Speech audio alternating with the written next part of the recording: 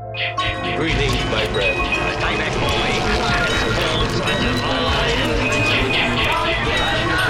Disappearance. Go.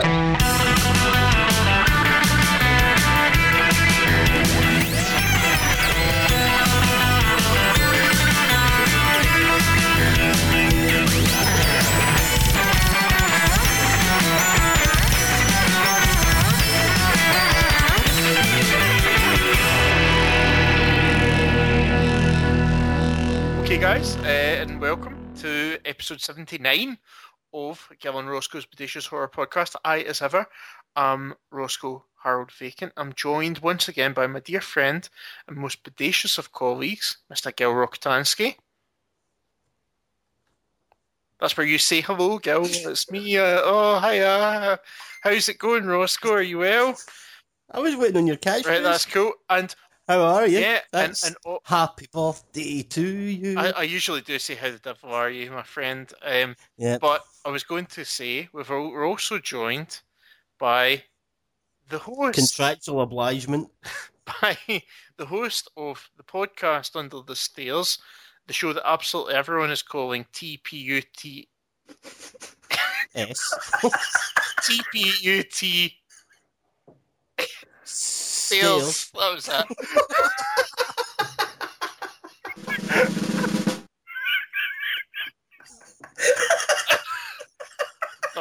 Duncan McLeish. Duncan, how the devil are you, my friend? Are you well? I'm doing really well. Thank you very much for having me on, and happy birthday, Roscoe. Thank you very much. Thank you. 30 years old. Can't believe it. It's really good to finally reach this age. You know, leaving my 20s, it's a strange situation. Grown up. Of course, it must be a familiar feeling because your hairline reached its 30s probably about a decade ago. Oh dear. So there we go. Yes, it's my 33rd birthday, and the same age as our Lord. When he died. I don't want to compare our achievements, but I think history will probably look more kindly on me, to be fair. So, Duncan, what's been happening, man? Is everything well? Everything is well, yeah. You guys left for a while, which meant that temporarily I was bumped up into Scotland's #1 horror podcast. Well, I think you were there already. My friend. You've come back, and it's knocked me back down a notch, guys. I'm not gonna lie. I'm a wee bit upset you're back. This game's all about consistency, so you're never going to be beaten by us in that regard. Yeah, don't worry. We've got access to the numbers. I'll be honest. I got like just a wee bit too giddy when the artwork for the show got changed, and I was like, "What does this mean? What does this mean?" And I was like, could it be? And then the show dropped, and I think I might have downloaded it before anyone even posted it, and it was fantastic. I had a lot of fun listening to you talk about 10 Cloverfield Lane, which is a movie I thoroughly enjoyed at the cinema. So, just before we started talking to it, I said to Roscoe, because that was our second run through of that episode. The first one was kind of written off, but I said to him, I forgot to mention that I noticed that her car, the time says like 12:15 and it's pitch black outside, and on her phone it says like 6:27 p.m. Mm-hmm. And then when she looks at her phone in the bunker, it's supposedly a couple of days later, so fucking awesome battery for that iPhone. It also says like 6:29 p.m. and I thought, is this going to be like some sort of massive callback later on in the film? And just no. But I said to him, I'll need to remember and say that, and then I didn't. And funnily enough, overall, I land more with Roscoe on the review. I really liked the ending. Well, fucking get off my podcast. Hey, what's this? Anyway, yes, that's a shared ownership. If anything, It's a 70-30 split. I did ask the baby what she thought of the ending. Did she think? She wasn't that fussed. No. She said they shouldn't have ruined it in the trailer. I'm reliably advised, following on from a point that Gil made last week, that there was there's an element where we find out that Howard worked in satellites and he worked for a particular company. Well, supposedly the satellite that crashes at the end of the original Cloverfield, which is supposed to have awoken the monster and kind of Was made by was that made company. by that company. So that's where the crossover is supposed to be. Apparently, there's a lot of little Easter eggs like that, and there was an ARG for 10 Cloverfield Lane that I wasn't even aware of. Oh, really? Right. Okay. Oh, well, they Yep. tended to do that quite a lot, and to be quite honest, I mean, a lot of the stuff with the Lost ARG was, you know, a bit of a waste of time, to be honest. A lot of it didn't. Much A lot like of the it didn't really go program. anywhere. Oh, Oh, that's a tough one. That caught me to the core. That J.J. Abrams loves those people sitting in bunkers, doesn't That's he? so. That's so. So, Duncan, have you seen anything else that's been exciting this week, or anything that you'd like to speak to? I actually caught last week. I caught The Witch. Oh, which wow. is- Okay. which is this movie that's getting touted as the movie this year that you've got to see if you're a horror fan. And I know it's kind of like It Follows and The Babadook the year before. It seems to have polarized horror fans. Some people getting on board and saying it's an excellent movie. Some people just saying I don't get it. I fall into the camp of people that loved it. I thought it was excellent. Your man from The Office, I can't remember his name. He's phenomenal in it. The main actor. Ricky No, Gervais. he does a dance in the middle. Keith with the Scotch egg. What's his name? Stephen Merchant. This is going to become a tedious game quick to our listeners. Stephen Merchant had his own sitcom, you know. It was called Hello What's Ladies. the little ugly one called? Martin Freeman. Mackenzie Crook. Mackenzie Crook. Is it him? No, Oh God, who from The Office? Come I on. can't remember. Lucy Davis, Jasper Carrot's daughter.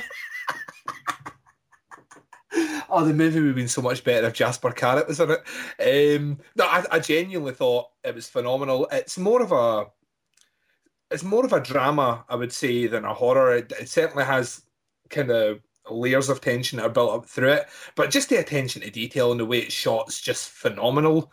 I think it has a really good message as well, considering it's come out from a first-time director. I genuinely thought it was phenomenal. It's one of the best movies I've seen this year, behind the Ben Wheatley movie High Rise, which is phenomenal. So I highly recommend that if you've not seen it. I know you do quite like a Mr. Wheatley stuff, so that's one I would recommend you check out. Yeah. Very cool. Where did you see that I one? wanted to go. He went to the GFT. Okay. I wanted to go to that, and Ben Wheatley turned up for Yeah, the I Q&A. asked him I couldn't go to because I've no I asked pals. him a question. I asked him two questions, and he kind of dismissed the first one. And I was like, "Oh, don't I feel like a bit of a prick?" And then he answered the second one, and I didn't realise that if you asked him a question, you got a High Rise T-shirt, which I thought was great. And then he gave me a medium, which I will never get into ever. Like, even on my skinniest day, even if I go on a hunger strike, I will never get into this T-shirt. But it was cool. It was a great movie, and it was funny just listening to him just talk about the movie experience and where he's going next. His next movies are set in America, and I think it involves the IRA. So, It's called Sons of Anarchy. so yeah, he did the whole third season. So no, it looks really good as well. So, I mean, huge cast for High Rise. Brilliant Oh, Ralph Ineson. That's the guy from The Office. He's brilliant, by the way. He's excellent in it. And from Harry Potter as well, apparently. What Yeah. movie? And Game of Is it Thrones. Game of Thrones? I could have picked anything more modern. I He's went with The Cleft Office. Jaw. I just imagine a. If anything, he's probably in The Office least. There we go. He's the northern guy in The Office. Yes. But if I'd gone to see Ben Wheatley and he did a Q&A, I would have. My obvious question would have been, can you tell me what's happening with the Ideal movie? Because he's down to be directing it, because he directed an entire series of Ideal as well. Oh, really? Yeah. Yep. So High Rise has got Tam Hiddleston, Yeah, Big Tam. Big Tam, Jezza Irons. Yeah, Big Jezza's up there. Uh-huh. I saw him in the post office the other day. Senga Miller as well. Hey, I quite like Sienna Miller. Yeah, she's good in she's it. great in the interview with Steve Buscemi. We're laughing about our poor pronunciation, but this is usually what we do. We just murder people's names. I'm not very good at the names either, I'm afraid. No. My favourite one of Roscoe's was Vincent D'Onofrio. D'Onofrio. Yeah. Well, there we go. To be fair, it was his first appearance in anything, so how were you to know? What was it? I was talking about him in Stuck on You, the 1970s sex comedy. So in fairness, I wasn't looking at the broad spectrum of this guy's career. Is that a fat joke just because he's Private Pile? No, it was not. And did you know that Ralph Ineson is a supporter of Leeds United Football Club? That is a fascinating fact. People come here for the Right, facts. so, guys, guys, I'm looking for a good time. Was it the cinema that you saw The Witch in, Duncan? Yes, it was. Because if it was an illegal download, I was going to ask if you could burn The Witch for me. Excellent. Very good. So, Gil, have you seen anything exciting this week that you would like to speak to? Yeah, I've seen this program on Baby TV. Uh-huh. I don't know if Duncan's familiar with that particular channel. I've Oh, yeah, never it's heard of it, incredible. no. Sky, channel 623. Where there's a program where it sounds like Harry Hill is singing a song. And it always makes me think of Roscoe. Oh, that's nice. You know, Harry Hill was my favourite comedian in the 1990s, and you could imagine my delight when at Christmas the VHS for Man Alive came out, and I was very excited. You know, my chums at school were very excited to get this video. To my absolute horror, that started with a short story about the boy with the big face. So me and all my friends coming back for school holiday, it's the boy with the big face, and there it was. Harry Hill had been the author of my demise. See, I don't think you have a particularly large face. Well, everyone at school thought that I did, so there we go. But I remember you took offence one time when you came round and you asked me what I was watching, and I said it's Moon Boy. Yes, that was another one. Because you didn't know that was the name of an actual programme. Yeah, when I was at university, I was Harry McSquarey.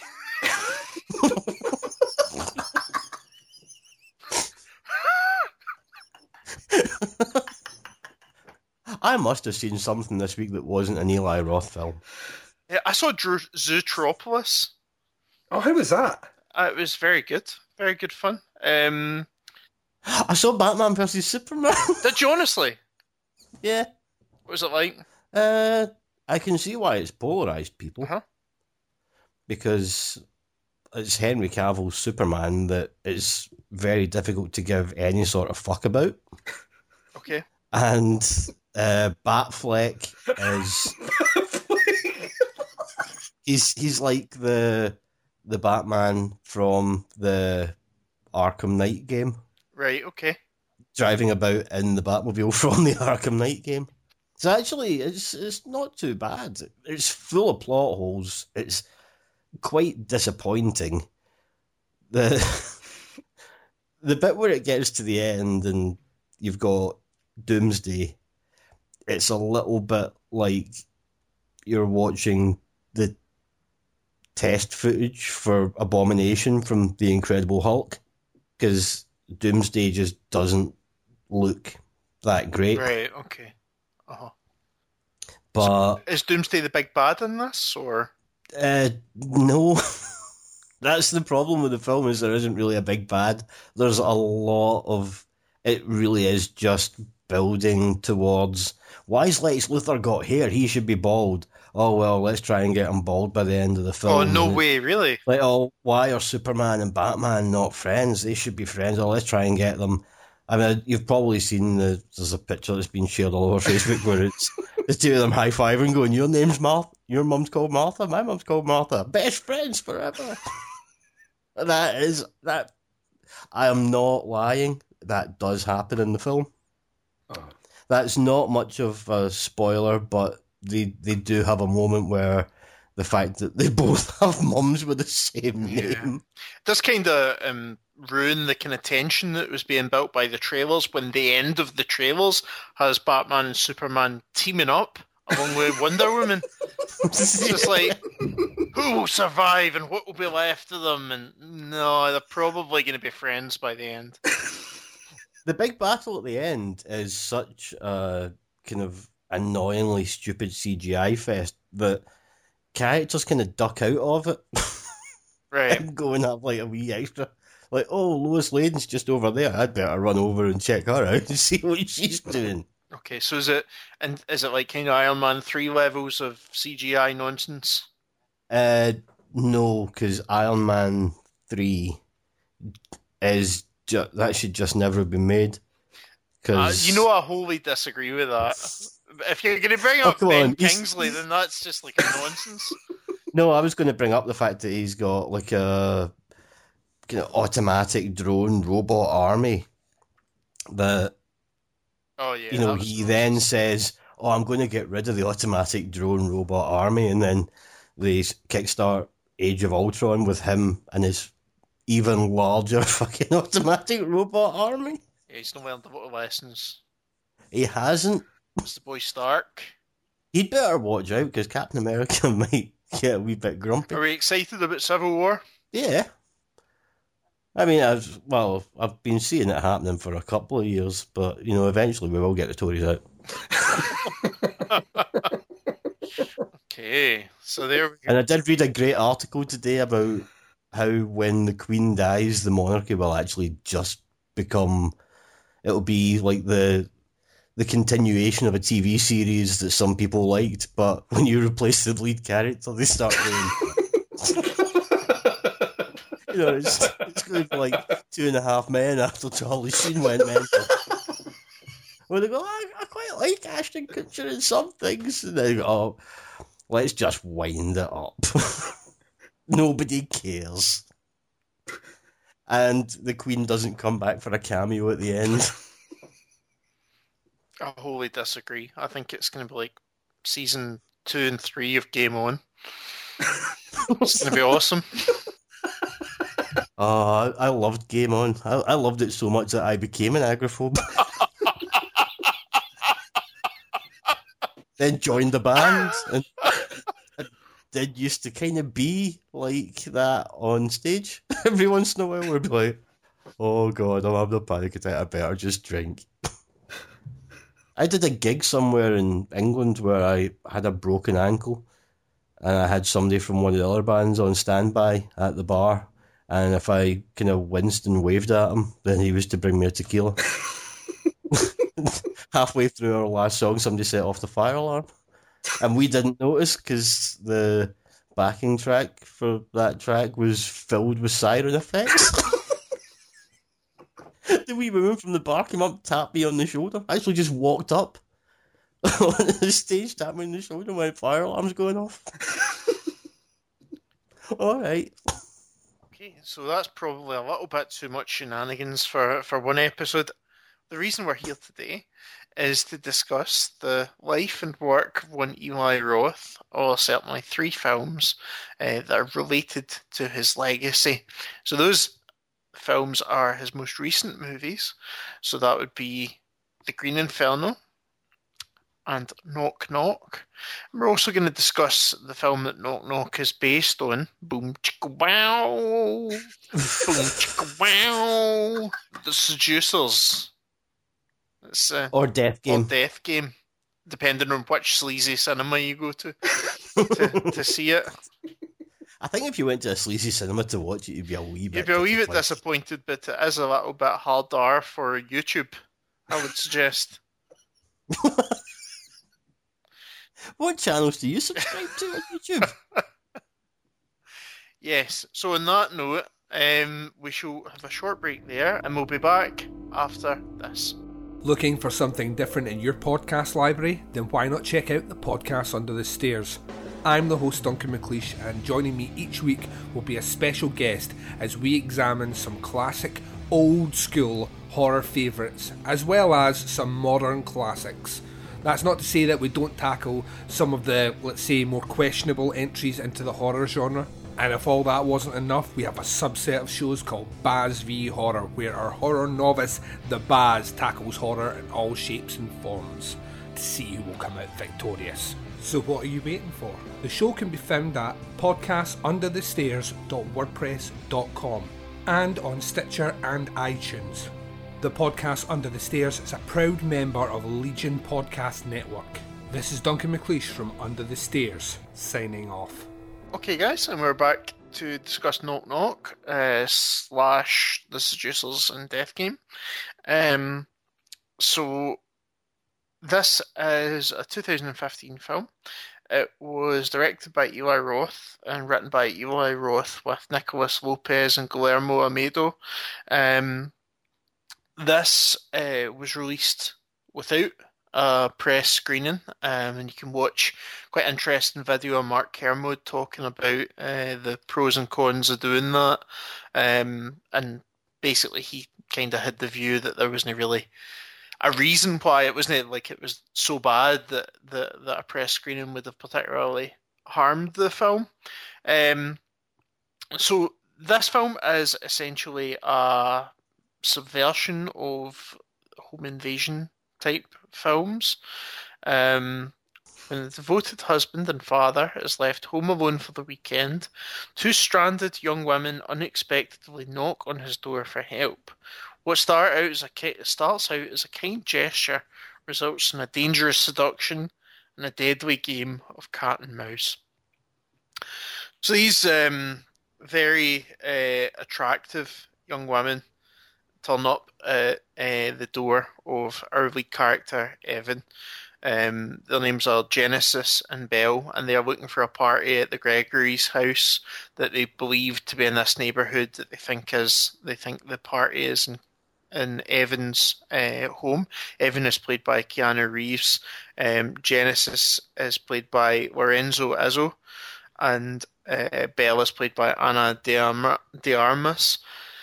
And basically they get into his house, and he invites them into their home because it's raining, they're soaking wet, and they're trying to phone a taxi basically to get to the party that they are meant to be going to.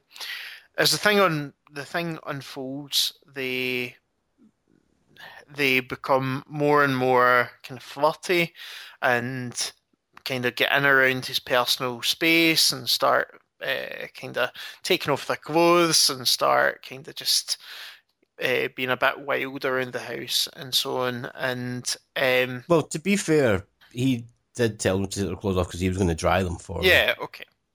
He was being a good guy there because he's a nice man to them. He welcomes them in, says, "I'll dry your clothes," and gives them nice dressing gowns. Yeah, so that's basically where we start off with, and as the thing progresses, he shows them kindness, but these girls end up starting fooling around in the shower and start to encourage him to come in and have sex with them. As things kind of unfold, he is very much, no, I'm a family man, and a big part of this film is the emphasis on this person being a family man. The first sequence, for example, starts off with a kind of very long tracking shot that takes you along from the Hollywood Hills along to this this kind of mansion-sized house, or certainly upper middle class sized house in the suburbs, where you've got two really nice cars parked outside, and as the thing progresses, this tracking shot just shows you all the way around his house. We get pictures of his kids, we get pictures of him and the kids, and pictures of just the life that they've built up over the years, and that's very much the focus. And the end of that sequence is just a closed bedroom door. And that takes us into the first sequence of the film where Evan and his wife are in bed and, just having a kind of lazy Sunday morning kind of fool around kind of thing. And yeah, so that's kind of where we start, and we get this picture of Evan as very much being a family man until this kind of incident happens. And it's also Father's Day. It's Father's Day, absolutely. And basically, he commits adultery with these two young women. And once that's over, he wakes up in the morning, discovers they're still there, they're kicking around his house, making a mess, and blah, blah, blah. And at this point, they tell him that they are both under the age of consent, and that if he phones the police to try and get them out of his house, then he's going to be labelled as a paedophile, and he's going to be put through the courts and blah blah blah. And he's, the whole 9 yards. They give it to him and lay it on pretty thick that he's going to be put through. He's going to be arrested and so on. So yeah, and they're watching a thing called Family Feud whilst they're making all the mess in the morning. And then at one point when they're torturing him, they recreate Family Feud by asking him questions. Yes, of course. So yeah, so as the thing goes on, it just becomes more and more intense. And as Evan tries to escape and tries to get rid of these girls, he eventually gets them to agree to leave the house, and he drives them to a neighbourhood a few miles away and drops them off. But they come back under the cover of darkness and knock him out, tie him to the bed, and basically from here it just gets insanely messed up, and we get this kind of psychosexual drama playing out where we've got this one girl who, Belle, who clearly has a whole lot of different issues. And yeah, so that's basically the plot from there. Kind of starts from there, and we just get this kind of morality tale of, well, he obviously wants to make this go away. He wants to have the family life, but he also wants to, he wants to basically get rid of any evidence that this happened. But these girls are not prepared to let him do that. In terms of the message behind this, what do you think it was actually saying? I mean, what's your view on this film? What do you think it was actually trying to say? Because I could not get a handle on this one at all in terms of what its overlying message was. Yeah, I had no idea what this film was trying to say, because the two girls who say that they're 15, it turns out that they're both in their 20s. And, well, they're both played by actresses who are like 26, 27. Evan, they tell him that he looks really good for a 43-year-old. Keanu Reeves is 51. Oh. So, I mean, if they just let him use his real age, then they'd probably be making an even better point. Apart from the fact he can't grow a beard, can he? He's very patchy, like his acting. Yeah, I mean, I don't know. I mean, to be honest, I felt quite uncomfortable during this film because there's quite a lot in it that's very close to the bone and without good reason. You see films that are, very serious and make great points about, child sexual exploitation, or about, about rape and about these kind of politics and these kind of issues and the politics, psychological abuse. Absolutely, all those issues that are very, very serious and that impact on a whole lot of people all the time. This film seemed to be honest, to kind of make light of those things, and it seemed to kind of insinuate certain things, like, for example, that Belle has got this really damaged background, but yet everything is still quite light-hearted and fun all the way through. So it's a very, and again, the ending very much just felt like, a crummy, not that Creepshow is crummy, but it felt like a kind of a Creepshow-esque or Tales from the Crypt-esque joke. And again used a nice panning shot at the end, which was again really great. And I mean, you can not argue with the cinematography in this; it was great, but you can't argue with whatever's at the back of it, because I don't know where his sexual politics are. I watched some interviews from this. It's quite interesting, just the kind of the way that he was talking about the main characters, and it was almost like, he's saying things like, oh, you can't tell because, like, we went onto these girls' Instagrams, and it's like, you couldn't tell if they were over 15 or not. It's just like, this is not what you should be making a film about. This is not a major issue that you need to be addressing, and that you need to be using your vast wealth to basically say that girls are leading men on. This is not a kind of to me it's just such a troubling film. The way that it's presented is concerning. I don't know if you guys felt the same. I did, yeah. I saw this movie at the cinema when it came out, and I was thoroughly disappointed with it, because, like you say, it starts off like that opening shot especially. I thought this feels like a mature movie, just the way it was shot. And even the first maybe 20-30 minutes of the movie, I kind of felt like Eli Roth had I had Green Inferno wasn't out by this point, so I kind of thought he'd done, he'd been away for a wee while, come back, and he'd maybe grown up a little bit. And as the movie continued on, the kind of sexual politics you're talking about, that's the bit that really, I started to find myself really concerned by that.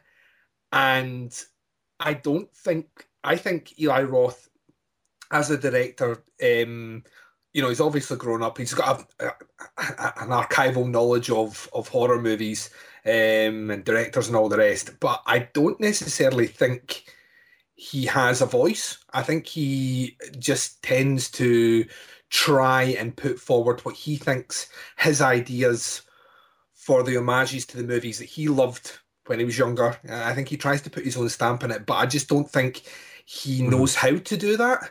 And as a result, what you get is just a mess. Yeah, pretty much. I think that this movie is frustrating, to say the least, because I genuinely thought when it was announced that he was doing this movie, and I'd seen Death Game before, and they were kind of trying to not make light of the fact that it was a remake and the build up towards the movie, and I kind of expected it to be like Death Game, which we'll get onto, is as a movie very much of its time. But I genuinely don't know what he wanted to do in this movie. There's a lot of things in it which, to me, are quite concerning messages in 2015. And it's a mess. I don't think Eli Roth has it in him to be able to put forward the sort of message that he held in a movie like Hostel, for example, which did have a kind of social political statement to make about Americans and how the rest of the world sees America, and vice versa. I just don't know where he was going with this one at all, and it plays light of certain messages which I don't think you should be doing, and especially now. Oh yeah, absolutely. It was really quite worrying, and the ending, like because this has like there's a scene after, obviously, like an extended ending, and that to me was the kind of final slap in the face for me, where I was like, so all the way through the movie, we are made to try and feel sorry for this poor man, this poor family man in his very, very nice house, who, all he wanted to do was help these two girls who he sleeps with, even though he's a family man. And he got some free pizza, as he says. Yeah, but at the end of this movie, and I don't want to obviously spoil it for anyone who hasn't seen it, but there's a particular transformation at the very, very end of this movie, which I just thought, why is that there? Why has this character even learned his lesson? No, he's become more of a dick. So, is that the The the gloves. extended scene that you're talking about, where the he gloves at the very end. I think we probably can spoil this because you can't. There's not really much that you can't spoil about a home invasion film and what we've said happens in it.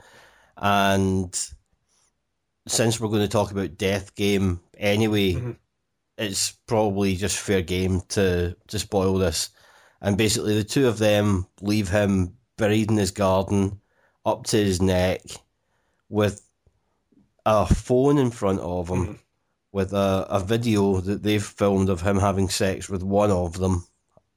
I think it was Belle. It was Belle, yeah.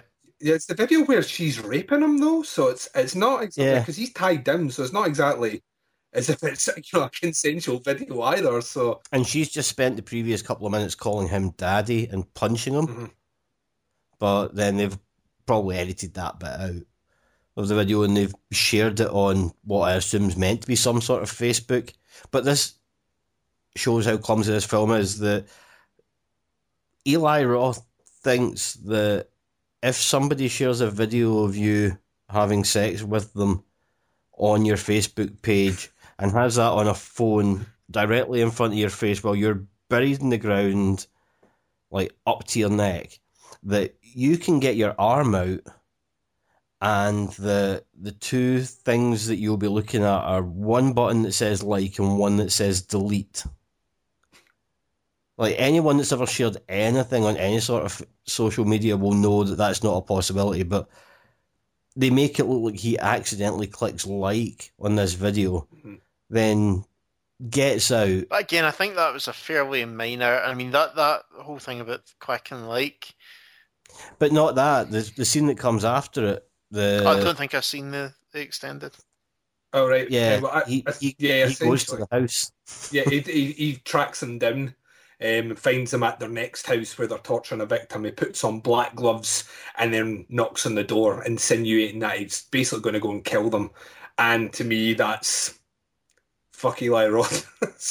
Well, to be honest, I hated the ending as it was. You Yeah. know, I thought that was bad enough. But yeah, that's pretty poor. I mean, it just felt like, just it's like Ted Danson up to his neck in Creepshow or whatever. Yeah. Just like, Yeah. just pointless. It's funny in that context, EC Comics context, but this is not a comedic subject. It's a serious subject, and it's as you say, Duncan, it's very concerning messages in this kind of day and age. And I mean, thinking of films that have done it a lot better or have done similar stuff. If you think about like Hard Candy or yeah, that's the one I thought about certainly.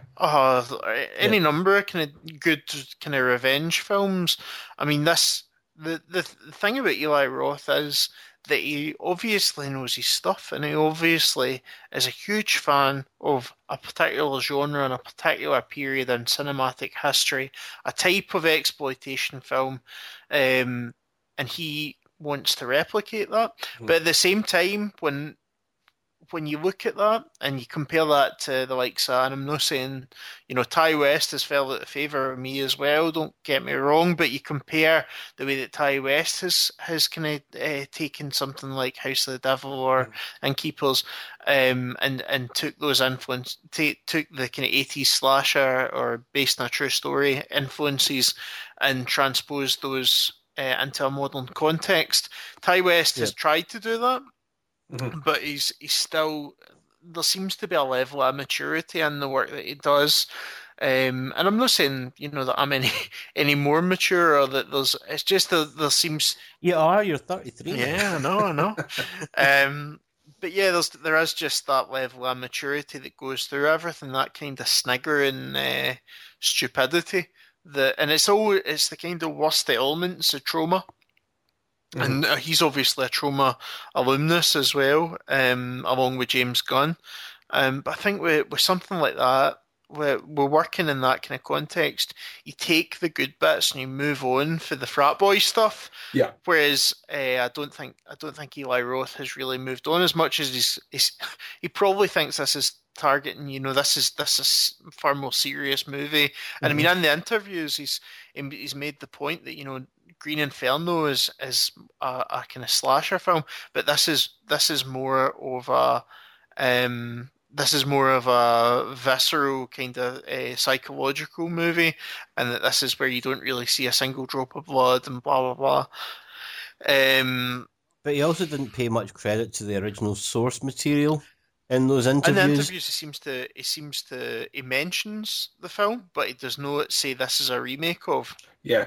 But he does say that he was influenced. He wanted to make a Roman Polanski film. Oh. Now, do you know? Well, there you go. Make of that what you will. I'm just saying. Like I found a different podcast where they talk about this, and they actually had interviews with some of the people that were involved in Death Game. Which was quite interesting. Projection Booth did a 3-hour long episode. I haven't heard it all. I've just heard bits and pieces, but they interviewed a couple of the people. But one of the guests that they had on it was a professor, and when they were talking about this film, one of the things that they found most confusing is that during all the press for Knock Knock, Death Game was very much in the background, and it's not even like when somebody remakes a film, the film is usually somewhere in there, or the writers of that film are mentioned as based on a story by and everything. That's not there at all.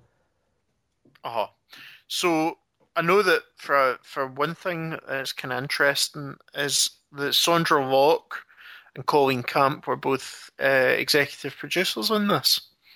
Yeah. Did you know that?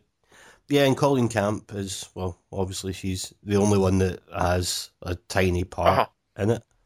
But that's because they were unhappy with Death Game.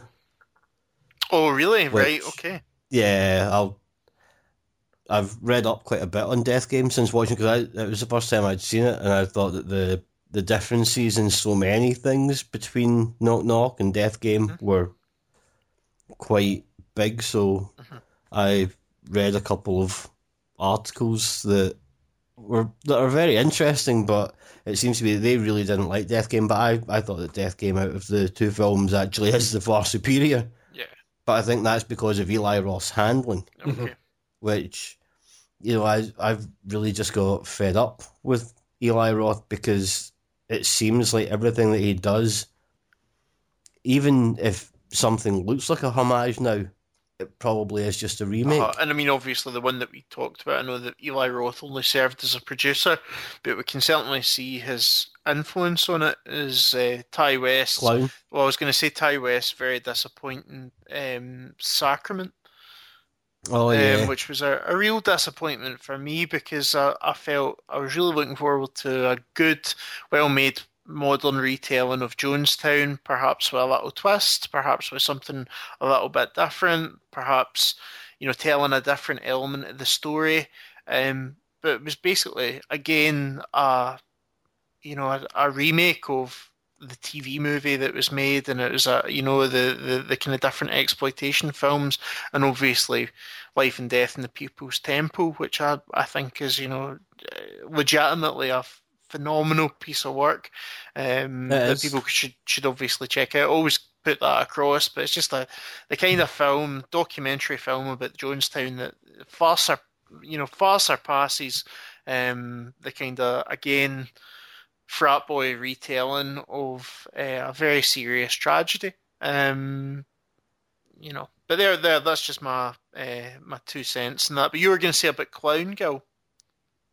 Yeah, Clown, that was another one that got out there because of the Eli Roth name attached to it, wasn't it? So that one... And American Mary, which I liked American Mary. But Clown had its moments. Yeah, I thought Clown was okay. I quite enjoyed it when I watched it. When I watched it the second time, not so much. I think I was just quite psyched to see a horror movie with a clown. And when I watched it the second time, I was like, it's all right. But I mean, his involvement on that project is purely as a financier on it. Right. Okay. Yeah, that movie only got made because a couple of kids did a fake trailer for the movie they wanted to make and said from producer Eli Roth, and he saw it and he financed it after that. But there could be a contract where his deeper involvement is not to be mentioned. It could very well be. He's been involved with. He does. His name goes on quite a lot of movies, and none of them tend to be the greatest cinematic experiences. Let's put it that way. Yeah. It's like a Steven Spielberg directed joint Poltergeist. Yeah. You know that one? Yeah. That's the old rumor that Yeah, Steven Spielberg. There's a lot of people from that set that say Toby Hooper was not involved. Toby Hooper was either not there or pissed at the time. Yeah, he was up to his nostrils in cocaine. Allegedly. Allegedly. Yeah. Allegedly. Thank you. Yeah. Everything we say on this podcast is allegedly, though. Allegedly, Eli Roth directed Knock Knock. For entertainment purposes only. Do not swallow. Yeah. But did this film kind of ruin it for you a little bit when the Louis character turned up? No, I quite like that. I thought there was a wee bit of a spoiler for people that haven't seen it, but it's giving away the ending. Yeah, I mean the fact that you've got this character who turns up and he seems like he's playing it quite geeky. Uh-huh. You know, he's a kind of big, stocky black guy being a bit geeky. He's a wee bit just kind of timid. Uh-huh. I quite like. And then all of a sudden he becomes gangster. Then he pops out, "I'm from Oakland, bitch!" And then 2 minutes later, he's dead of a fucking asthma attack, induced trip on a tiny stone. I thought that was quite fun. That would have been more fun if he hadn't gone, "I'm from Oakland, bitch." Yeah, I like that. What did you think of Keanu Reeves in the film? I thought he was murder. I'm the same. I genuinely don't understand the casting of that at all, other than to get Keanu Reeves, who is obviously a recognisable name in your movie. I don't understand it. He's not the greatest emoter of anything. Whoa. And Dude! To put him in a movie where he basically has to weigh up quite a lot emotionally and psychologically, maybe not the best actor, but can't escape from a chair. There may have been some slightly better hands available. Especially considering the John Wick came out last year as well, and also starts with a home invasion, and he kills everyone. What you don't know is that end scene where he's putting the gloves on. That's the start of John Wick. That's the start of John Wick. Yep. not the prequel. So Death Game. We'll kind of quickly move on to that. Death Game is obviously, as we've alluded to, the film that was very much an influence on this. It's pretty much an exact. It's very, very close to being a remake of that. I think if it was challenged in a court of law, you would probably find it was a remake. Well, if you look on the wiki page for Death Game, it says Knock Knock's a remake, and if you look on the wiki page for Knock Knock, it says it's a remake of Death Game. Uh-huh. And same for the IMDb pages and everything. Like, everywhere it is acknowledged that these two films are the same film, apart from in Eli Roth's shitty film. But I mean, in fairness, when they turn up at the door, they do say, "Look, we're here to see the Gregories," which is the same as in Knock Knock. So I mean, there's elements there that made me think that it was a direct remake, but it's just in the promotional stuff, it wasn't quite as front and center as one would anticipate. So, the synopsis is: two young girls come to the home of a businessman whose family is away on his birthday. They seduce him, and afterwards they tie him up, torture him, and trash his house. Sounds familiar. Does sound quite familiar. What do you think, Duncan? I may have seen this movie before. Yeah. Yeah, Is it star Keanu Reeves? and they also get made up and go through the house and that side of things. That is one other reference actually, is the makeup. Yeah. It's the eyeshadow of Genesis. Uh-huh. It's the same as the eyeshadow of Donna. Donna and Jackson, Yep. the two girls in it. Yep. I did take notes somewhere because I'm a professional. It was Ugh.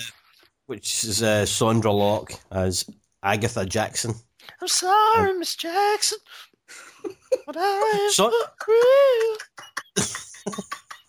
I thought the most interesting thing about watching Death Game was that it completely, over the past 10 years, I've been losing little bits. Like the respect that I had for Clint Eastwood growing up has been slowly chipped away at.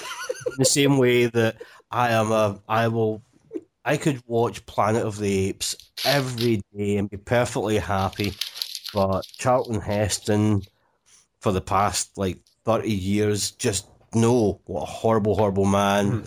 I'm not going to say anything nasty about him now that he's dead. I just think that he was a really horrible, stupid man. But then he became well known for standing up and making idiotic political rants. And then, of course, we had Clint Eastwood a couple of years ago having a conversation with a fucking empty chair. That's one of the greatest things that's ever happened. But the most interesting thing that happened with this is that I've pretty much lost all respect for Clint Eastwood just through his entire relationship with Sondra Locke. Because they were, everybody, if people don't know who Sondra Locke is, just look at Bronco Billy and the Any Which Way films, Outlaw Josie Wales, Sudden Impact, and there's probably another one, but I'm too lazy to click the page. Just click the page. Gauntlet. Right, so they were a filmmaking duo for quite a few years, and they were a romantic duo, and he ruined her. Yeah. Really? He'd said to her that he didn't want to have kids because that would kind of ruin things. She had 2 abortions due to that, and then later on discovered that whilst they were in a relationship, he had 2 kids with somebody else anyway. Fathered 2 kids with someone else. Yep. Then, because she'd threatened to sue him over something, he did a deal with Warner's where she wanted to get into directing, so he did a deal where she would be a director at Warner's and paid for that. It turns out that Warner's would pay her, and then Clint Eastwood would pay Warner's the money that was going to her. And every film that she took to Warner's, they said no to, and they never offered her any of the films that they had. So she was basically a paid director who wasn't allowed to do anything. And it turned out that was all down to Clint Eastwood. My goodness. And there's several lawsuits about it. Clint Eastwood ended up settling out of court. She also sued Warner Bros., who then also settled out of court. Yes. And that went on for a long, long time. So, yeah. Clint Eastwood. Is she still around? She's still around. Sadly, Clint Eastwood is also still around. Or he's probably screwing up someone else's career. But, yeah, she did direct a few films in the 80s. One of which I did see that people should check out, Rat Boy. What's Rat Boy? Well, that would be kind of giving the game away, wouldn't it? Are you not intrigued and have to watch a film called Rat Boy? I'm quite intrigued. It puts me in mind of the Weekly World News from the 90s when there was Bat Boy that lived in the cave. Do you remember him? It's like every week there was Bat Child escapes. And there's a musical. There is a musical, really? and I shit you not, I have seen the musical in London's West End, and I have Smattering West End, right? I have a Bat Boy the Musical cup. Oh, sorry, a mug. And on one side of it, it says Bat Boy the Musical. And on the other side, it has one of the best lines from the film, which is just, "Don't talk like a slut, Shelley." It's a very, very good musical. People should check it out. There's some really, really good... If Rocky Horror was on one place and Bat Boy was on the other, I'd be telling her, go and see Bat Boy, because it's funny, and it's just as daft and campy and everything. And the Bat Boy character, the person that I saw playing Bat Boy was the person who had also played it when it had a short run on Broadway. Oh my goodness, there we go. And it was, well, it might have been off Broadway, which maybe means like California, somewhere in a shed. Yes. But you can actually, if you go onto YouTube, the soundtrack album is up there, but of course you miss out all the fantastic talking. But that's not what you go to a musical for, is it? Okay, so Knock Knock and Death Game. So Death Game, what would you say? You mentioned, Gil, earlier that you felt that Death Game was leagues above Knock Knock. I'm not quite so sure that there's quite so much in it, to be fair. I think the Death Game is an incredibly interesting film. Incredibly interesting. Slightly interesting. Oh, for the background. Like, see the main actor in Death Game. Uh-huh. Let's see, Seymour Castle. Uh-huh. Who plays George Manning. Basically, it's the exact same story in this, but they don't kill the assistant who's from Oakland. They kill a delivery boy.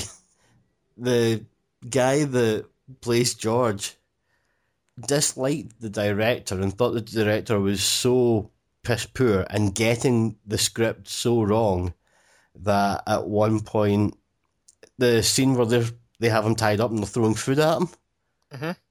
Apparently they took a long time shooting that. And as soon as he was untied, he tried to deck the director. Oh, jeez. And then refused to go back to do the audio replacement. Oh, really? So, my goodness. So that's not his voice in the film. Yeah, he's pretty weirdly dubbed in this movie. That's actually the voice of, I think it might be the editor, or it's the cinematographer who was also the editor. Yep, David Worth. Actually, it's his voice, which makes it kind of odd if you listen to the Projection Booth podcast, because they have David Worth on it, and you're like, oh, that's not Seymour Castle. That's David Worth's voice all the way through the film. Again, just getting back to it a wee bit, did you not feel that there was an element of the same kind of misogyny, like absolutely rampant throughout this film? Well, there is, but that's because they said that the script had been treated incredibly wrong. Okay. I mean, look at the theme song. Oh yeah, God, that's awful. I have that song stuck in my head every once in a while now. Just because it's so annoyingly catchy, but you shouldn't have an annoyingly catchy song like that in a film like this. Could you quickly throw in a few seconds of the theme tune so that people can get a wee feel for that? So this this film about sexual violence is accompanied by this theme song. Let's hear it. Who's the man who made me what I am today? Who's the man who taught me what to do and what to say? Who gave me the things in life that he never had? My good old dad. So, yes. So that's pretty awful. Exactly. And it comes in a couple of times. But yeah, this film, I have to say, is more tasteful in the sense that the elements where the suggestion of underage sex and this person being held accountable to law. Those elements are far less heavily, pushed in our faces, and it's more just about the kind of moral norms of the time. Possibly as much. I don't know if that maybe says something more about 21st century culture or whatever, but I felt it was slightly more tastefully done, and it was more about the fact that he had, which kind of makes the film less problematic because it's about there is almost a justification for some element of him feeling wronged. Them feeling wronged because he is this kind of misogynistic character who's quite happy to take from them and quite happy to be like the big man, and then he starts schooling them like little girls as soon as that's over. So in the morning he's like, right, okay, you need to get out of my house now and blah blah blah.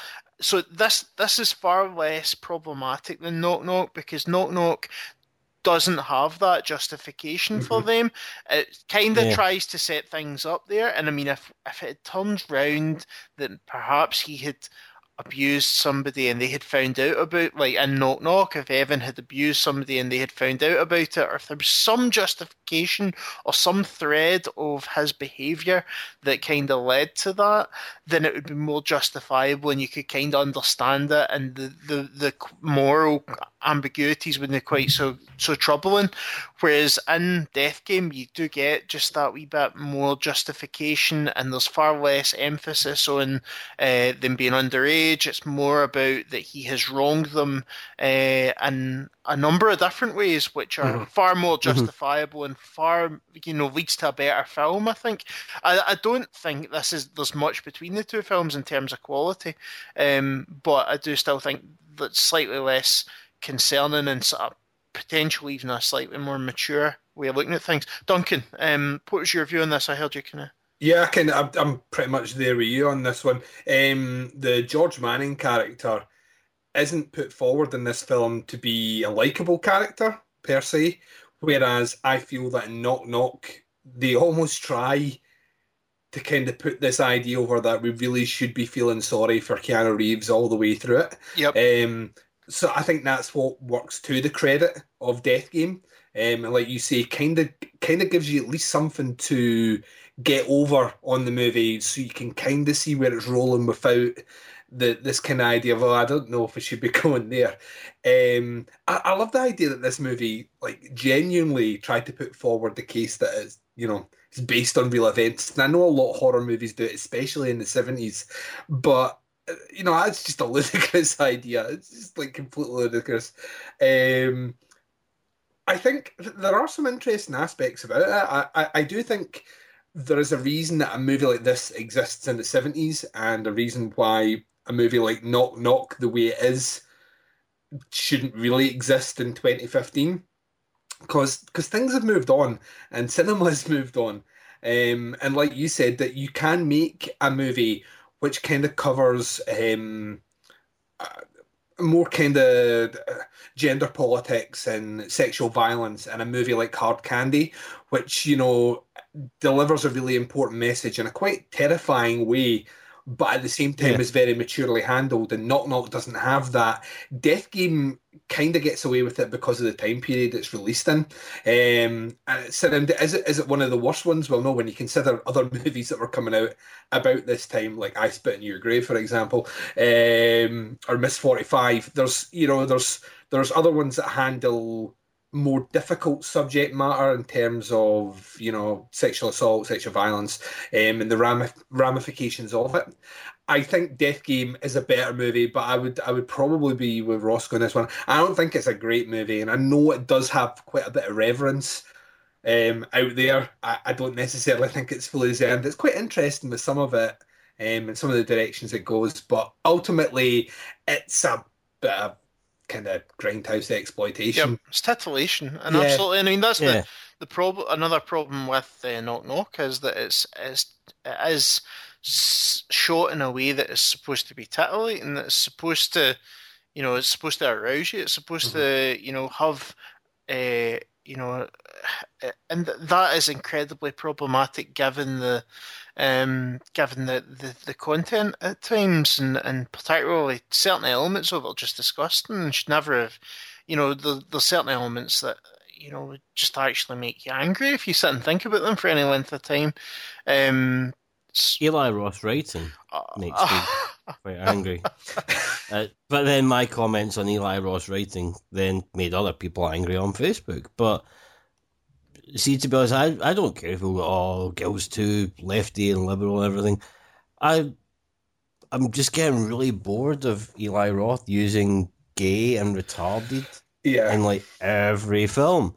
And it got to the point where I just put in on Google like just the scripts for Hostel, Cabin Fever, Knock Knock and Green Inferno. And between them there's Roommates, that is gay. Fucking gay. You're gay. It was retarded, dude. 'Cause they're gay, don't be a fucking retard. Don't be gay. Let's get a cabin. So gay.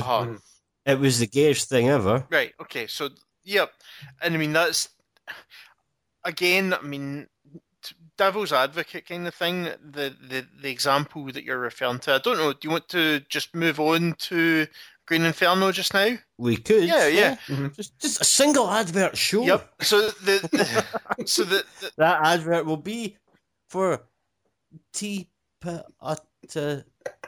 stairs. That's it, exactly.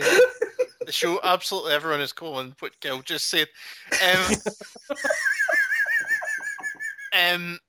We'll no longer mention Keanu Reeves because what sort of bellend says bodacious. So yes, and you're stuck with it. 3 years on, you're stuck with it. Yep. Well, you just picked the name Roscoe. It'll be fine. Those 3 people on SoundCloud won't care. Yeah. So there we go. Now the thousands of people. The thousands. 1,000! Thousands of thousands! Right, that was my rock impression. I don't know if you liked it. So yeah,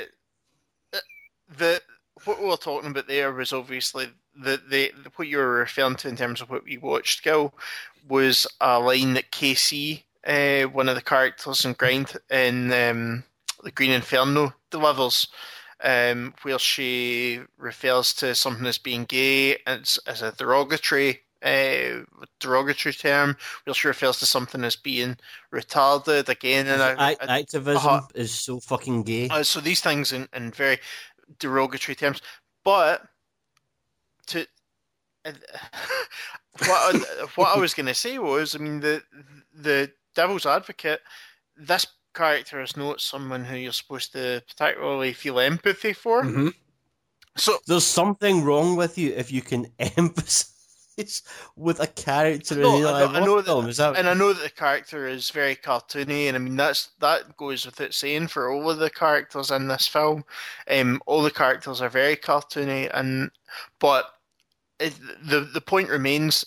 Eli Roth is in this film, I feel, fixing his sights at a very specific thing and a very specific target, and again, very questionable in terms of whether it's a worthwhile target that he's actually shooting at. Mm-hmm. So it's he in the interviews has mentioned that he's talking about slacktivism and people who are keyboard warriors and people who are involved in campus politics and so on, but aren't really are only interested in it for so long, and then move on and do other things and blah blah blah. So keyboard warriors annoy Eli Roth so much that he sat down at his keyboard and wrote a film about them. But you know what I mean? Who's the dick now, Eli? Who's the dick now? But you know what I mean? It's that the point is that he's got his sights quite squarely set at these kind of student cliches, and it is a very cartoonish image of campus life, and obviously you can see elements of things that you recognise from any time that you've been around universities or been at universities. You will recognise elements of it, but this is not supposed to be a comedy film. It's supposed to be again a serious film. So again, the tone is they're social sciences students or something, aren't they? By just based on what it It appears. appears that they are, well, I would suggest anthropology students because they're going to a thing about other cultures and FGM. So possibly, possibly something in that kind of region, social sciences, anthropology, something in that kind of region anyway. Would you like the synopsis in a trailer-esque voice? Yes. A group of student activists travels to the Amazon to save the rainforest and soon discover that they are not alone and that no good deed goes unpunished. I did it as a question there at the end to make it sexy. So no good deed goes unpunished. That's the lesson that we're to take away from the Green Inferno. It seems to be is maybe Eli Roth just writing that film about himself? Where he's going, all the good deeds I've done. I told people not to go to cabins. I told people not to go to hostels. How many other places do I have to tell people not to go? Fucking forests where there shouldn't be anyone. In a world where Eli Roth doesn't want you to go anywhere. The sequel to Hostel and Cabin Fever comes Mummy's House. So That'll be one where there's an actual mummy. He goes to see his mum, and there's an actual mummy there. yes. At the end of the film, he's cut himself, and it goes, "I've got a bandage." Oh, I've broken my character. So, I've lost all my notes. I've lost my place now. Oh no! Oh no! In a world where Roscoe has lost his notes, can he recapture them? Or has it all just gone to shit? Oh yes, there we go. So the lead character is called Justine, and she's played by Lorenza Izzo. Now, this is Justine, one letter away from justice. Oh, there we go. I like it. In a world Right, where Eli Roth is such a fucking hack. keep the swears to a minimum, please. Sorry. My mum listens to this. So Lorenzo Izzo, is that? Was it you that told me, Gil, that this is his partner? That's his Significant other? wife. Yes. And she was also the star of One Knock Knock. She was also the star of Knock Knock, yes. And you know how she says 43, you're very buff for 43 to Mr. Bodacious. Yeah. Well, I think Eli Roth is 43. He's 43, and yeah. There we go. And she's 26. Oh, really? Is he? Oh, it's So- 43.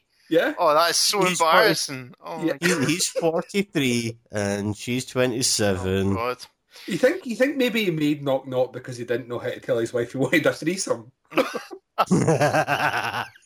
Well, she knows now. Maybe he's just never seen her naked. It's like, tell you what, I'll put you in a couple of films. Right. So again, as we mentioned, it's quite the setup is essentially we see Justine and her friend Casey. Justine's our main character, our best friend Casey, who she hangs out with and lives with. We get to see them discussing. It's a Sunday morning, and there are some activists who are protesting. They're protesting in favour of health insurance for the janitors who work at the university, and they are led by this charismatic character called Alejandro. Alejandro. The Casey says that he looks creepy, and that creepy and charismatic tend to go hand in hand. So we see them, and Casey is playing this kind of quite comedic character who is, they're on, basically the activists are on hunger strike to try to, in favour of this health insurance policy going through at the university, and Casey is taunting them with a bagel and you know, trying to some funny elements there, but again, it's very threadbare in terms of how the characters are set up. The name of the group that they're involved with, for example, is ACT, and their slogan is "Don't think, act." So again, it's very much about this kind of non-questioning student culture. And I mean, to be honest, there's something, something interesting in terms of the stuff that's been happening in the news recently. Everyone's no doubt read about the no platforming and the elements of, safe, the debates that come up around safe spaces and so on in campuses, which, I mean, to be fair, in a lot of ways, I'm broadly supportive of. When you actually read what they are, it's quite a, relatively sensible thing. And in a university context, safe space means it's to do with debates, and it's to do with the way that debates are organised. So that's what it specifically relates to. I just know the other one. So it's basically where someone feels that they are being where they feel that that someone's actions are harmful or threatening or in any way kind of promoting a negative kind of environment to the discussion, they can raise their hand and put a complaint in against the person and then that usually in most of the ways these are set up triggers a vote as to whether the person should be ejected from the venue or not. And I mean, to be fair, I do think there's some value in that, where we are talking about quite, where you've got very bigoted views. I can understand why there's a place for that.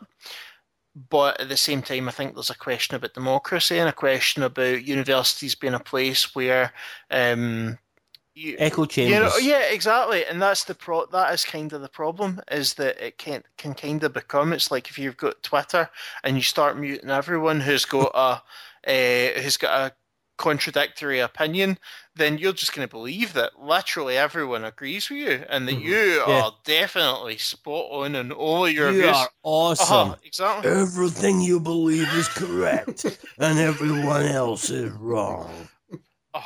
You are not wearing hockey pads. So again, I think some things like that are a good idea in principle, but in practice tend to be ramped up. And I think some of the stuff that Eli Roth is critiquing there kind of comes through in his criticisms of activism, and it's this kind of Alejandro, for example, she criticises the methods that Alejandro is using to defend the Yahes people, and as soon as she does that, she is basically blacklisted and sent away and told basically don't come back to any meetings because you're obviously you're immature and we don't want you in this group. But he flies past that so quickly that it really doesn't matter. But I think that's what the point is that he's trying to make. I think is that there's very much a immediately trying not to question. Trying not to question. And I mean, what the kind of subtext of this also is that the character, Justine's character, is the daughter of a diplomat or the daughter of a lawyer at the UN, and Alejandro's aware of that. And so there's motives there that are at play even from the start that need to be. Is it just me that thought that was introduced clumsily? To be honest. Yeah. The whole thing was interesting. Yeah. What did you think, Duncan? Sorry, I'm yammering away for yonks here. No, I think you're right. I think, in principle, the first 45 minutes of this movie has a message which is quite interesting.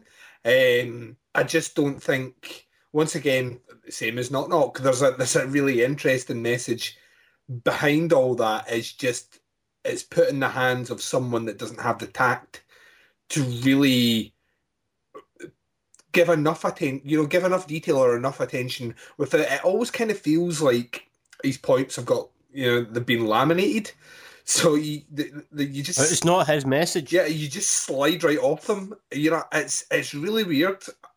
Like, a lot of what he sets up in the movie, in terms of... And I genuinely thought when I had read the synopsis of the movie before seeing it, that the idea of him tackling kind of like this kind of activism, which, you know, when we've grown up with, you know, movements, every other, especially when this movie came out, we were going from, you know, it was the Coney 2012 and all that. Yeah, the 99% movement and all the rest, and all these things, and it was like every other month there was something that everyone was jumping on and signing up to and all the rest, and then you would commit maybe a week of your life posting things or whatever, mostly on your computer, and then it's whatever the next thing was. And that fundamentally is a really interesting message. Absolutely. As the backdrop to this movie, very similar to, you know, when we look at the ideas behind a movie like Cannibal Holocaust, and this idea of, you know, kind of staged documentarians going to set up things to basically further their careers as opposed to delivering the real message. So I mean that in itself is really interesting. I just don't think Eli Roth has the tools and, you know, to put that across in a way where it feels satisfying. It always just feels like he's just about to give you something which is really going to make you go, fuck's sake, I can't believe he put that in. But he doesn't give you it. He hints at it so much, but can't deliver. And it's frustrating as a viewer, especially like this movie. Like I'll be honest, when I watched this movie for the first time, I had so low expectations. And 40 minutes into this movie, my expectations had peaked up enough that I genuinely thought that I may have to eat my shoe. You know what I mean? And eat some humble pie and accept that Eli Roth had in him to make a modern cannibal movie, which, you know, had the teeth, so to speak, to be relevant. And from about the 40-minute mark into this movie right to the very end, it is basically a series of unfortunate events, which he's masterminded, you know, all the way through. Eli Roth's series of unfortunate You were events. joking earlier on about his dialogue. He's He's a 43-year-old man who is writing dialogue for university students who apparently can't say any descriptive word which has more than one syllable in it. He is the equivalent of Joey Tribbiani trying to play a teenager. Sup, dude? What's up with the whack dude? Yeah. That's, you know, it's really, and I don't know who he's pandering to. I don't know what he thinks horror fans are like, if that's what he puts in these movies. Like we can't follow a story about kind of social activism because that might be too much for us. So we'll just get a really superficial overview of it and then we'll move on to something else. This is obviously very heavily influenced by Cannibal Holocaust. The title is from Cannibal Holocaust, and obviously Green Inferno is referenced in the movie and made reference to. I think that's one of the titles of one of the films within the film. Yeah, that's right. It goes, the first half of the movie is more influenced by Cannibal Holocaust, and the second half of the movie is more influenced by Cannibal Ferox, funnily enough. Ah, okay. Yeah, if you see how the movie ends, is basically like it's not even just an homage. He rips the ending off Cannibal Ferox for the end sequence where she is speaking to the officials. Sister. Yeah, back in America. In this, it's the sister. Yeah, where she makes a statement saying that there was no cannibals down there. That's exactly how Ferox finishes. So it's funny that it goes that way. He goes from the more terrifying, more biting movie, and then in the middle it goes for the cheap knockoff version for all the stuff. Do you think he was trying to figure out which one to rip off and went, I'll take elements from both and nobody at the end of the movie, when the credits play, he lists a list of about 12 cannibal movies, which are what he says are basically a shopping list of movies that you really need to watch to appreciate the Green Inferno. He doesn't write appreciate, but these are the movies that influenced him. And it's like the biggest names in it, from, you know, Prisoners of the Cannibal Gods to Man of Deep River, right through to Cannibal Ferox and Cannibal Holocaust. So he does mention all these movies. That, once again, this is a subject that he is a big, like, he loves Deodato. Deodato's his favourite director. and I get the love. I understand that he loves it, but I don't think, once again, I don't think he necessarily has the tools in order to make a relevant, kind of modern telling of this without ultimately kind of descending into like a frat boy. It's like it is basically the frat boy remake of these two. It's like a bastardized version of the two movies, and it's. I mean, I know we've not even got to the jungle yet, but in terms of, You should have called it Forest. you know what I mean? Do you know, like, just genuinely, because I know that both of you have the same kind of, and reverence is a strange word to use, but Cannibal Holocaust, that I consider a very important movie, regardless where your politics lie on animal cruelty, and I'm very much against it. I see it as a very important piece of cinema. And I'm looking at that movie, which it's over 30 years old now. I'm looking at The Green Inferno, and I genuinely don't think that even in 5 years' time, The Green Inferno will hold to the people that like it the same sort of weight or importance as a movie like Cannibal Holocaust does 30 odd years. Yeah, I mean, I've put across on this show, and in the past, that probably Cannibal Holocaust is probably in the top 5. And probably the kind of upper part of the top 5 of my horror films, because for me that's probably why I was so annoyed by this film, is because Cannibal Holocaust on so many levels is a fantastic piece of work, and although it's maybe a little bit dated in some elements, the key elements are fantastic. The key idea and the central premise behind it is astonishingly well conceived and developed. You've got a film within a film. You've got real death mixing with false, fake death to try and blur the lines. It's got things about the listener, the viewer being complicit in this.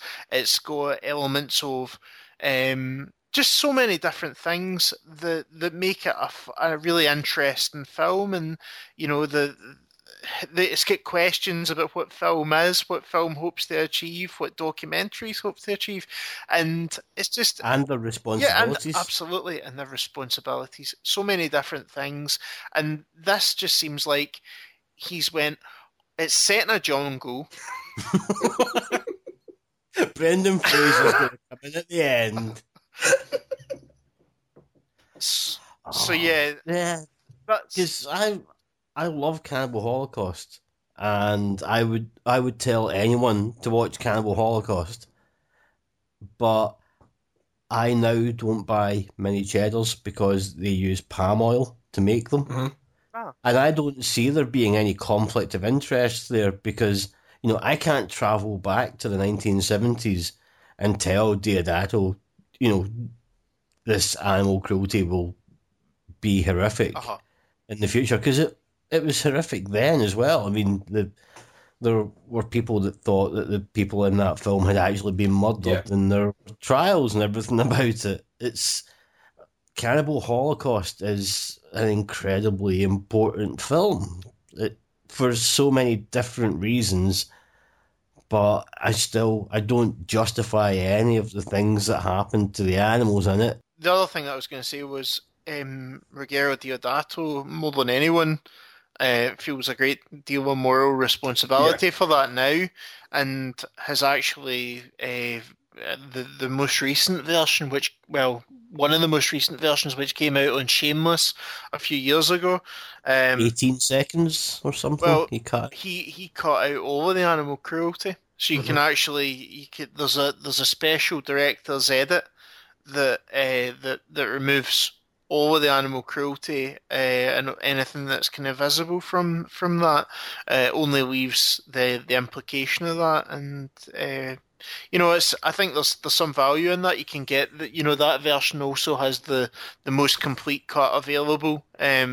So you can see both sides of the coin, depending on where your preferences lie. And I think it's the kind of film where there is great value to it. And my lovely fiance actually bought me the bought me the soundtrack Oh, for my fantastic. birthday, so that was rather lovely on the delicious blood red vinyl. So that's it. Kinda. That's kind of like that. We used to sing that to each other, and now you're going to be singing it to her. I know, that's it. So yes, in terms of that again, getting back to it, is there anything plot wise that you'd want to discuss, or do you feel we've kind of more or less covered the ground with it? I think The ridiculousness of the plot, to be honest, I think. Yeah, well, the thing is, basically, as a way to kind of get them in the jungle, which is what Eli Roth wants to do the second this fucking movie starts. He just can't wait to get them surrounded by trees.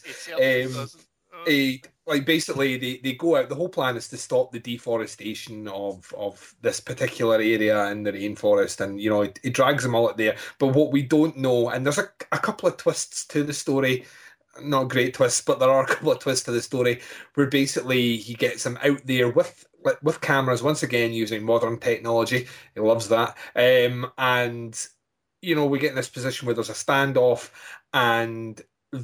All Alejandro wants is basically the fame that's attached to being involved with this. He's not really all that interested in the plight of the rainforest, but to get famous off the back of what he's done. And on the journey back for their celebration, because he uses Justine's character, like you said earlier on, her mother works for the UN, I think it is, and he uses that as a pawn for when the people that are working on site, the security, are going to inflict violence. And on their way back, their plane crashes. They're still dressed up in kind of workers' uniforms, and this is a justification for the tribe getting them. That's interesting because I was not from the trailers, Duncan. I thought that was the implication. Mm-hmm. Yeah, I didn't feel that was necessarily hammered home, and I didn't know whether that was the case or not. Yeah, it's interesting that you've made that point. Yeah, and it's only on the second watch that I kind of was more aware of that. But you're right, the trailer definitely hints it as this is the justification. It's not really handled all that well, and then they're basically taken back to the camp with this tribe, who then proceed to eat them. And I mean, it's. At first, once again, I think that the problem, and you've kind of touched on it again, Roscoe, is that this idea of he really, really struggles with tone in this movie. I kind of get the feeling what he wanted to do was make a kind of cannibal horror comedy movie, but really couldn't commit to that because there are so many scenes which are just completely fucking ludicrous. And do you think that's why the fat guy is called Jonah? Like, that totally stuck out to me. It's like, oh, they're going to eat the fat guy. Oh, his name's Jonah. Jonah, yeah. It's the way it goes from the point of, and I mean, I will say this: the kind of sequence where Jonah starts to get like his eyes removed and all the rest. Like, the practical effects are not terrible. Actually, like when it first started happening, I was kind of taken back because I wasn't expecting it to be as visceral there. But he then goes out his way. Every time something horrific happens in this movie, within 2 minutes, he puts the most base level toilet humour, literally, in this movie, which diffuses any tension, any atmosphere, and any impact to the scene that happened before it. It does it all the way through this movie. And I don't know why, because for someone who's a student of Cannibal Holocaust, like he claims he is, I don't know why you would want to lessen the impact of the scenes, which basically are, your bread and butter in a movie like this, by putting in, which, like, the sense of humour in this movie coming from a man his age is quite ridiculous. Like, really, to the point where it's cringeworthy. And just when you think you've seen the most ludicrous thing in this movie, like a woman having like bowel problems, or a guy masturbating after he's seen a woman slit her throat, you then get a scene where someone utters the line, "Oh, they've got the munchies." And that was so you've got a fat guy, a stoner, like sleazy jokes. You've got a tattooed goth girl. Yeah. Yeah. It becomes that level where Sounds like a Rob Zombie track list. when that bit happens, you kind of realize that any depths you kind of thought this movie might hit in terms of like real storytelling or real impact are never going to be there, and ultimately all you're going to be left with is this kind of hollow shell, this pretender almost. Which in a lot of respects kind of sums up Eli Roth quite well. You know, this guy who puts forward a movie that has a line like that in it, and you just got to wonder what it was he actually wanted to do with this movie. If it's to get people to watch the 12 movies that he lists in the credits at the end, this movie doesn't do that at all. Actually, that list of 12 movies, and some of those movies on it are pretty fucking bad. If anything, reading that list of movies just made me remember how good those movies were in comparison to The Green Inferno. It made me kind of wish that I'd spent my time watching them. It's like the end of old UK sitcoms where they would have the characters would say, "You have been watching." Yeah. It should say, "You should have been watching." I don't like from your point of view. See when the cannibalism kicks in, right? Did you feel yourself at that point going, right, well, the business is now picked up? No, I actually felt the exact opposite. Yeah. I felt like, I remember that time that Sting was on Wogan in the 80s with that guy with a plate in his lip. Yeah. And like living for all these years with the knowledge that cannibalism is really not that much of a thing these days, especially not in the Amazon. And this idea of hidden tribes, like I've watched enough things about the Amazon to know that these, I mean, let's face it, they're going all the way down there and they're told, oh, there's these people that have never been seen. They turn up within 2 minutes. Yeah, and there's quite a lot of them as well. There's an interesting. I was just going to read a kind of short extract, if you don't mind, from the Amazon Watch website, who made a comment about the film. And they have basically said, for almost 2 decades, Amazon Watch has partnered with Indigenous people across the Amazon basin to advance their rights and defend the rainforest from destructive projects. As such, Amazon Watch is deeply troubled by the overtly racist messaging in Eli Roth's film The Green Inferno.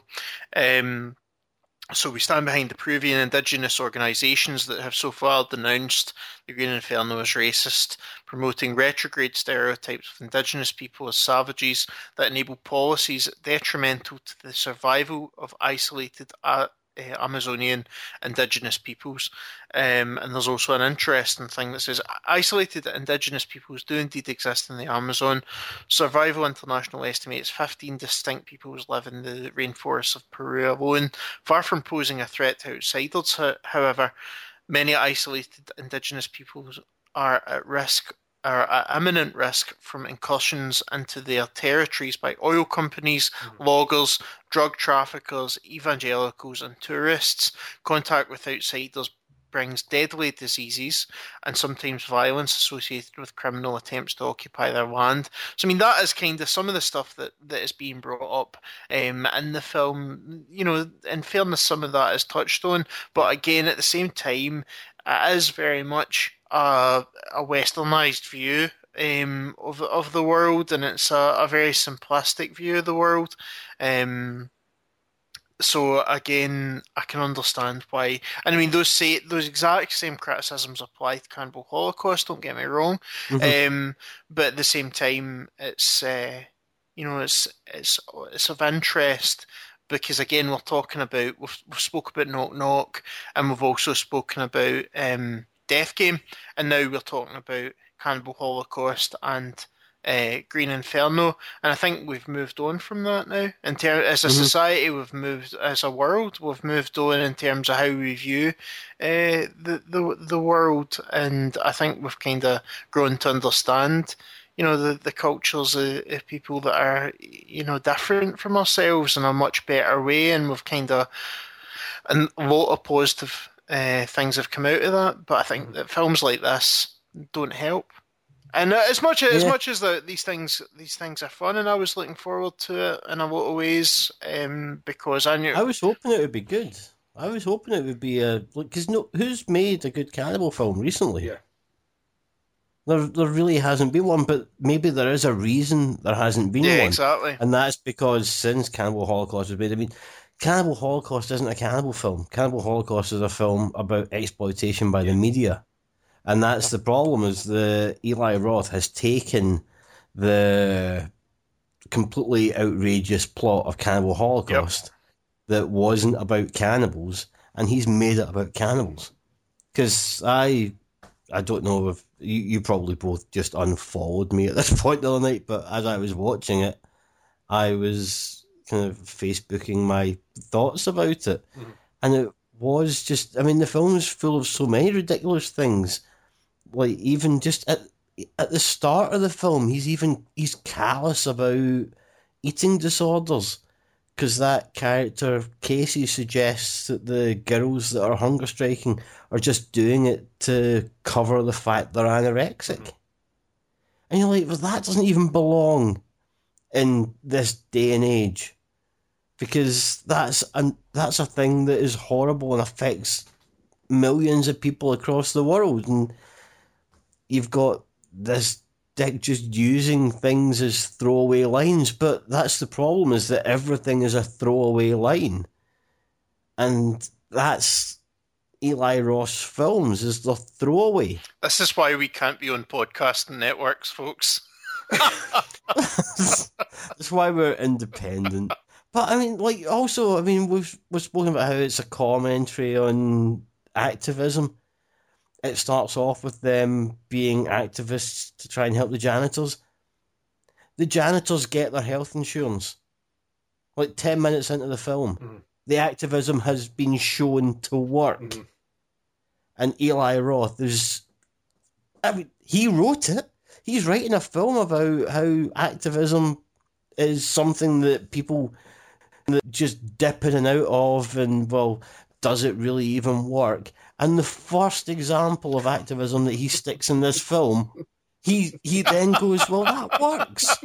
The janitors get their health insurance. It's like the exposition at the start of this film for him trying to set up this thing that he's trying to say. By the end of the film, he has said nothing of any worth at all. Yeah, it's not a very well written movie, and like you said, there's a reason that there's not been a cannibal movie made in quite some time. And funnily enough, I have spoken to my colleague on my show, who is a fairly The Baz. the Baz, who's fairly new to horror as in the last couple of years, and watched Cannibal Holocaust just over a year ago. And he watched this and he was like really excited to see The Green Inferno, because he's found that he relates more to modern retelling of kind of horror stories and remakes and stuff like that than I do. He's not ingrained with that kind of sensibility yet, which he will eventually end up with. But the funny thing about it, from his point of view, and I think he makes a quite an interesting point, which I think we're all kind of touched on here, is that, no one has made a cannibal movie for a long time. And after The Green Inferno, I don't think anyone will again. And I think even the post-credit sequence in this movie, which kind of hints at possibly a sequel for some reason, you know what I mean? As if we're going to go back to the jungle sometime soon. And I genuinely don't know, once again, why that's in this movie at all. It just seems like, did he think that making this movie in a kind of Hostel-esque sort of fashion is going to birth a new series of movies that are going to... I don't see what he's doing. And I think that sums up the whole movie. I think on paper, I think it's great to have a love for like movies in general. And if you've got a particular subgenre of movies that you like, or a particular director, yes, by all means, dedicate your time to making people aware of that. If The Green Inferno is his love letter to those movies and his intention to get horror fans who have not travelled that far back to the the 60s, 70s, and 80s of Italian horror cinema and the exploitative kind of cannibal subgenre. The Green Inferno is not going to do it. It's not going to do it at all because it doesn't. But it also shows he wasn't paying attention. He's taking the wrong things away from the movies, and it's weird because I've heard him talk. I've seen interviews and I've heard him talk very eloquently and very intellectually about things like Cannibal Holocaust or like early 70s giallo movies like the work of like Sergio Martino, and he gets the movies. He really does get the movies. He gets the message there. I just don't think he can film it. I don't think he has in him. Yeah. He doesn't have. He's not capable of making a mature horror movie at all. He's stuck. He's not Astron 6. He's not. He doesn't have it in him, and all you get is a lot of kind of superficial ideas with no depth, with no substance. And I walk away from the Green Inferno with the same impression that I walked away with from Knock Knock. It's shot well. That's it. Although in Knock Knock, you do actually see the camera crew quite a few times because they did insist on shooting towards windows. I didn't notice whilst that. the inside of the room's lit.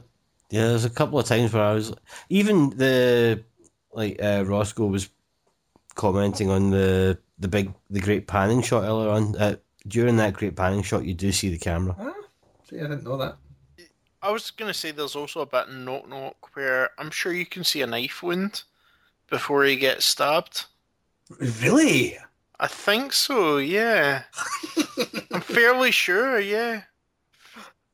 But he is John Wick, so it could be an old knife I'm wound. fairly sure, because I'd sent you a thing about that when I was watching it, Gil.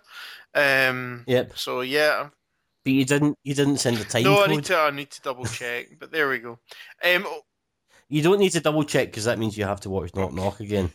Do Right. not double Okay, check. guys. So we'll just probably wrap up the show there. Duncan, thank you very much indeed for joining us. It's been absolutely excellent to have you. Thank you very much for inviting me on. I have missed you guys ridiculous amounts. I'm so glad that you're back doing the podcast. Oh, we missed you too. But thank you very much for inviting me on. I've not had a chance to talk about these movies at all, which is quite strange. The sort of movies that when you see them, you want to talk about them. And I've not managed to find an outlet, even though I have my own show, I've not managed to do that. So it's been great chatting to you about them. Thank you again for inviting me on. Excellent, man. Have you got any recommendations for us since we've been a little bit slack? I think you've seen some of the really good ones. I would highly recommend Bone Tomahawk. That was one of my favourite movies last year, and it kind of there you go. There was 2 cannibal movies that came out in 2015, and the one that's not designed to be a cannibal movie, which is Bone Tomahawk, is the better movie. I've seen Bone Tomahawk. Did you like it? I was very, very disappointed because I was expecting a Mike Patton sex tape.